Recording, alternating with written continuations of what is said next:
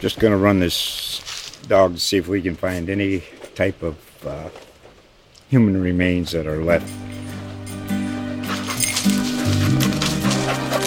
Listen to Where Secrets Go to Die, The Disappearance of Derek Hennigan. From the Detroit Free Press, a new podcast set in the woods of Michigan's Upper Peninsula. Available on Apple, Spotify, Freep.com, or wherever you get your podcasts.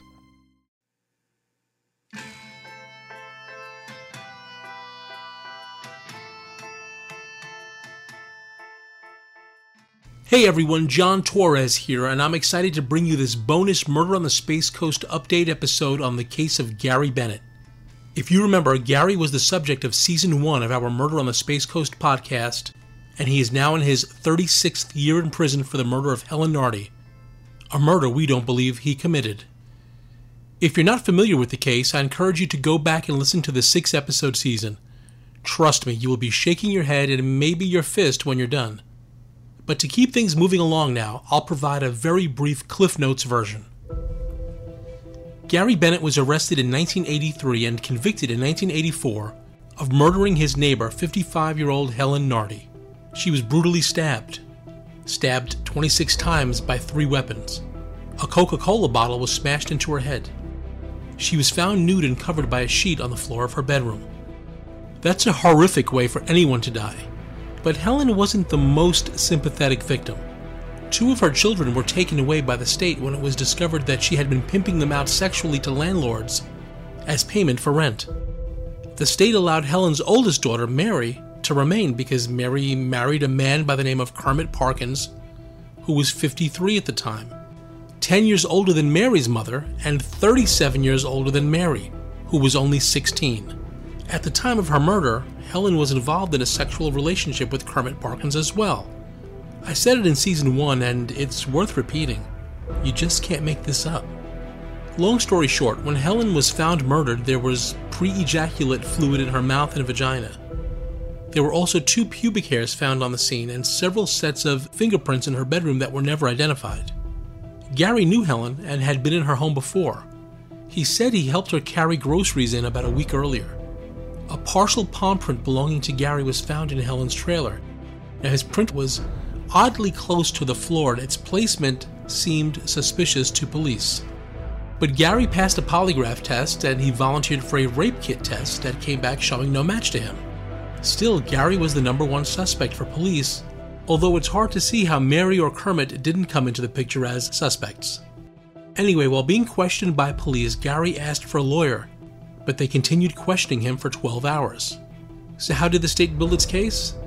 Well, they brought in fraudulent dog handler John Preston to do his junk science voodoo on certain evidence in the case he said linked back to Gary. They also found 2 jailhouse informants to say that Gary confessed.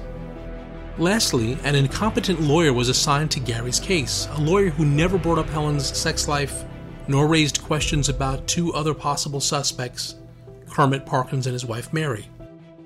Gary was offered 7 years in a plea deal, but he rejected it outright. Then the state goes all the way and seeks the death penalty.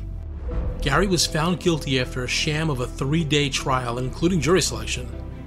But his life was spared as the judge sentenced him to life in prison. The prosecutor was Dean Moxley, who then became a judge and is now retired. If you remember, Prosecutor Moxley was involved in numerous cases with the dog handler, including 3 innocent men who spent nearly 60 years combined in prison. There is truly so much more to the story, and I highly recommend you go back and you listen to Season 1. Anyway, since Season 1 aired, we've been contacted by several people looking to help Gary, including an Orlando congressman, a state rep, and a retired real estate lawyer. They explored avenues to get Gary released. The retired lawyer even tried working on legislation that could help Gary. He also encouraged people to write Gary letters in prison so he would know that he wasn't forgotten. But it wasn't until May 2020 that I really began to believe Gary's bad luck just might be changing. I was invited to present my reporting on Gary to the law firm of Funk, Sasha, and Diamond in Melbourne. They're arguably one of the top criminal law firms in the county, and who I'd turn to if I was in deep trouble. I figured it was worth a shot. Gary's getting older. He turned 62 on June 11th, and he's seemingly out of options. No more. Here's attorney Kepler Funk. Well, I mean, the three of us have been kicking it around, and what we want to do is we want to go forward. And so, yeah, happy to do so. The next step for us is to talk with Gary, of course. I had sensed a little uncertainty on their part when I was filling them in on Gary's case, so I asked Funk what the tipping point was. Why exactly are they taking the case? You know, just speaking for Alan, Keith, and me, we're all on the same page. We just keep coming back to, there's no question in my minds that this guy just did not receive a fair trial. He didn't receive a fair trial, and that's what's motivating us to go forward. Ah, the trial. I teased a little bit to it earlier, but it really was something. I mean, I've seen jury selection in murder cases take a full week in some cases. For them to finish jury selection in the morning and start the trial that afternoon is really unheard of. Then you had a judge speeding things along because of a pending vacation. You had a court-appointed lawyer, Lawrence Letus, who offered Gary almost no defense. He never brought up the crazy sexual stuff in this family, and he never even called a fingerprint expert on Gary's behalf. But worst of all had to be fraudulent dog handler John Preston, who said his dog could pick up Gary's scent on the murder weapons during a quote-unquote scent lineup. Prosecutor Dean Moxley even equated Preston's evidence as the equivalent of a fingerprint on a murder weapon. Now, Preston was already being investigated as a fraud when he worked on this case. Eventually, he was totally discredited in Arizona, and cases he worked there were thrown out. The whole dog stuff is what really rankled attorney Keith Sasha. He could barely contain his emotion when he was talking about why they're taking the case.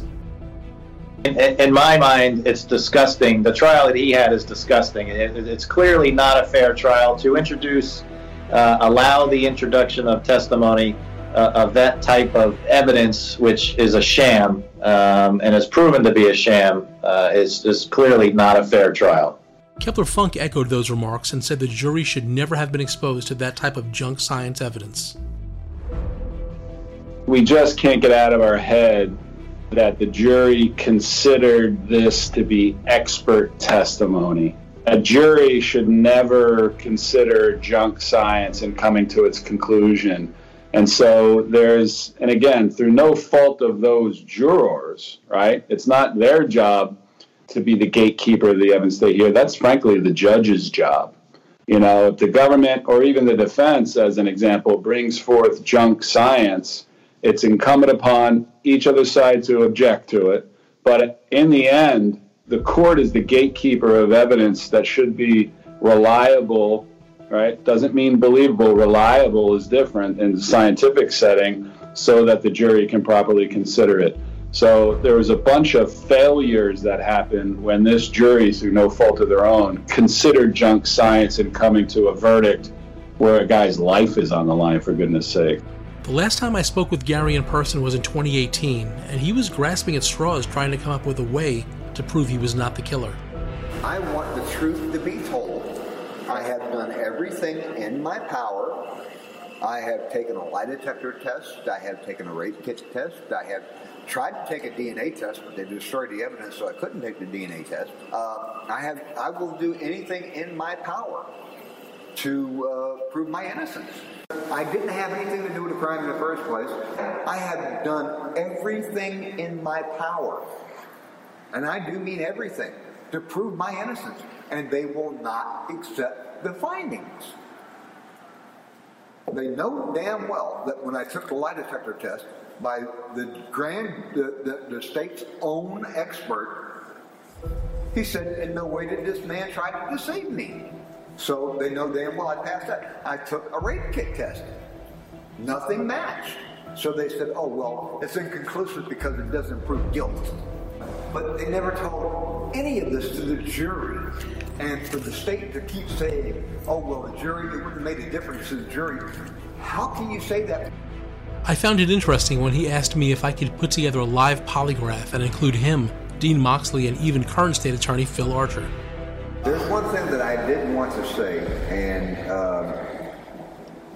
I don't know whether you will agree to it or whether your editor will agree to it or whatever, but I still want it known that I would like to do a podcast again, and this time I would like to have an expert, polygraph expert from the FBI who can give me the true serum and ask me all the questions. Did you commit this crime? Do you know who did?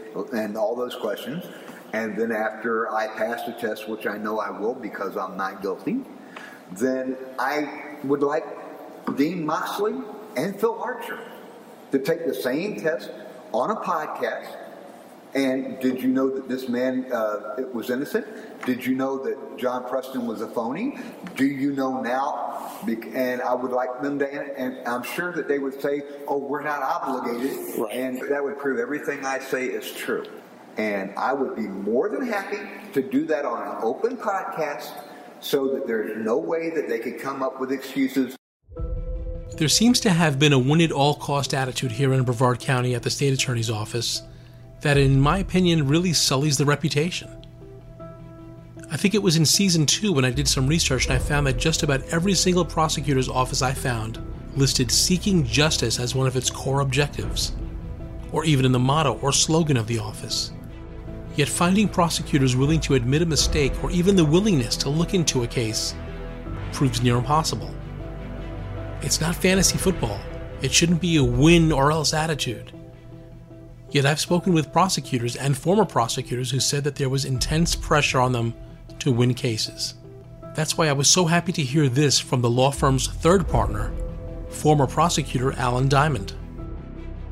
What I tried to do as a prosecutor when I was doing that was make sure that justice was served. It didn't always mean necessarily, getting a guilty conviction. It meant getting to the facts and making sure that the victims were taken care of, but that justice was served. And I have no confidence in this verdict based on what I saw. The evidence that the jury considered should not have been put in front of them, and I don't know what effect it had on them. And it's just not right. And I don't feel that justice was done. So what happens next? Well, all 3 lawyers are meeting with Gary in late June. They will continue to investigate the case, the record, the transcripts, the evidence, etc., and then try to find a way to get the case back into court. That's going to be the hard part. You see, because Gary's case stalled at the 5th District Court of Appeals when they denied his last motion without offering an opinion. Normally that means there are no other avenues to appeal. That's why Funk says he's making Gary no promises except to try his best to correct an old injustice. He knows it's going to be one of the most challenging cases his firm has ever worked. We relish it. We're looking forward to it. We're excited to do it. We don't come in moping. We come in excited. And that excitement is always the injustice that Gary Bennett's been suffering under. Whenever we think a guy didn't have a fair trial, we should never quit. Why would you ever quit until that injustice has been remedied? You'll have to forgive Gary if he's not ready to celebrate. He knows that the state will fight with everything it has to keep him locked up. I believe, and I truly believe, in my mind, that if they came up with some way to bring the dead back to life, and they were able to bring Helen Nardi back to life, and she said, no, he's not the one that killed me, Phil Archer and Dean Moxley would call her either a liar or say she was in denial. I truly believe that. Thank you for listening. This has been a special Murder on the Space Coast Season 1 update. If you like what we do, please give the podcast a 5-star rating on whatever app you're using, and please consider a digital subscription to Florida Today. It is super cheap, believe me, and your subscription directly supports journalism like this. Go to floridatoday.com/subscribe. Thanks for listening, and you can count on me keeping you updated on this case and all others featured on Murder on the Space Coast. Brought to you by Florida Today, a part of the USA Today network. Just going to run this dog to see if we can find any type of human remains that are left. Listen to Where Secrets Go to Die, The Disappearance of Derek Hennigan. From the Detroit Free Press, a new podcast set in the woods of Michigan's Upper Peninsula. Available on Apple, Spotify, Freep.com, or wherever you get your podcasts.